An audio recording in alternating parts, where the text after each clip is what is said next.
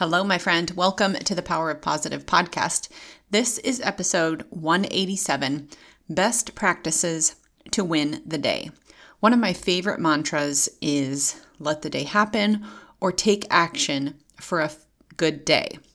I'm a firm believer in forming habits that set yourself up for success. In this episode, I'm sharing some of my best practices to win the day. Now, if you're looking for the cliff notes of this episode, it can really be summed up in 2 words: plan and prepare. Maybe that's all you need to hear, but if not, keep listening for all of my how-tos. I really think it is deeper than the plan and prepare, but essentially those are the action steps you need to take. I do believe there's one action that you need to take before that to really be successful. To win the day, it starts the night before, and before the planning and the preparing. It starts with reflection. Thinking about your day at the end of the day gives you time to find what went well, what didn't, what you need to change, how you can approach things differently, and what you really need.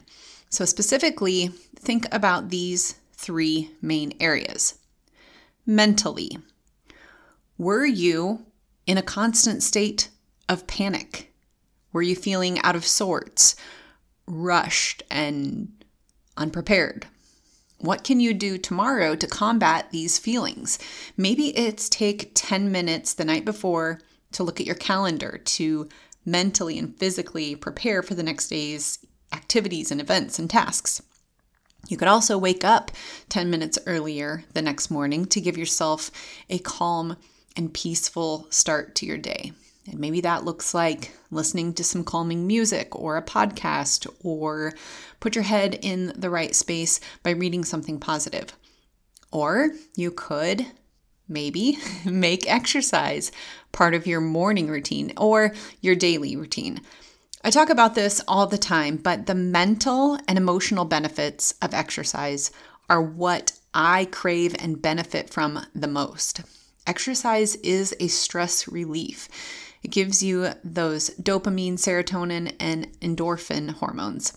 All of these contribute to feeling that euphoria feeling and the well-being that happens after exercise, which also has so many positive effects on your mood, your mental and emotional well-being. You may not feel like it in the moment or when the alarm goes off, but I promise, once you get yourself going, you won't regret it. Second, physically. Thinking back on the day, were you low on energy and or have a headache and or feel crabby? What do you need to do differently? Did you drink enough water? Did you eat enough, or did you skip meals? Did you eat nutrient-dense foods, or did you grab whatever was quick? So fill up your water bottle or water bottles the night before. Prepare meals the night before so you have good food and good energy for the next day. Also look at your sleep. How much sleep did you get, and was it quality sleep? I recently watched a YouTube video from Dr. Barbara O'Neill about the benefits of going to sleep early. Going to bed early helps increase your chances of falling into a deep sleep. And when in that deep sleep, that's when those hormones are released, and epiphylamine, it's legit, I promise, increases your learning capacity. So your ability to learn, your ability to retain what you learn, and it also slows down the aging process. So I'm all about going to bed early. I hope you are too. Lastly, emotionally, check in with yourself daily. How are you feeling? Really think about it. Slow down, get calm, get still, and ask yourself how you're feeling. Are you sad, stressed, annoyed? Are you feeling loved and appreciated and valued? Are you feeling connected to yourself, your spouse, your friends, your community? What do you need more of? What do you need less of? Do you need more alone time? maybe more together time with your friends, your spouse, or out in your community?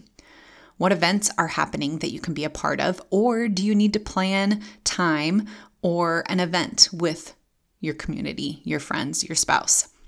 Connection is one of our basic human needs.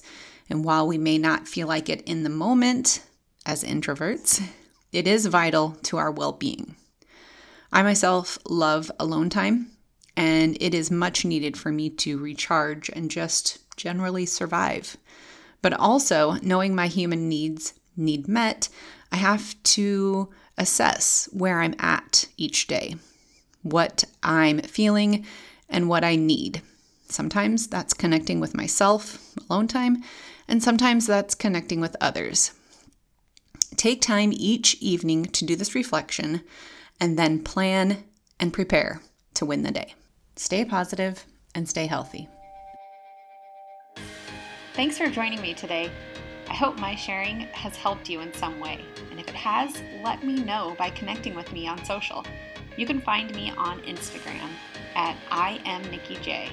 That's the letters IMNIKKIJ. Take a screenshot of this episode and share it to your stories to let others know this episode was helpful to you.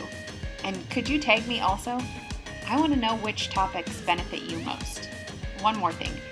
Could you take a second to rate the podcast? It would mean so much. Your rating and comment will help people looking to connect with people like you and I find this podcast too. Thanks so much.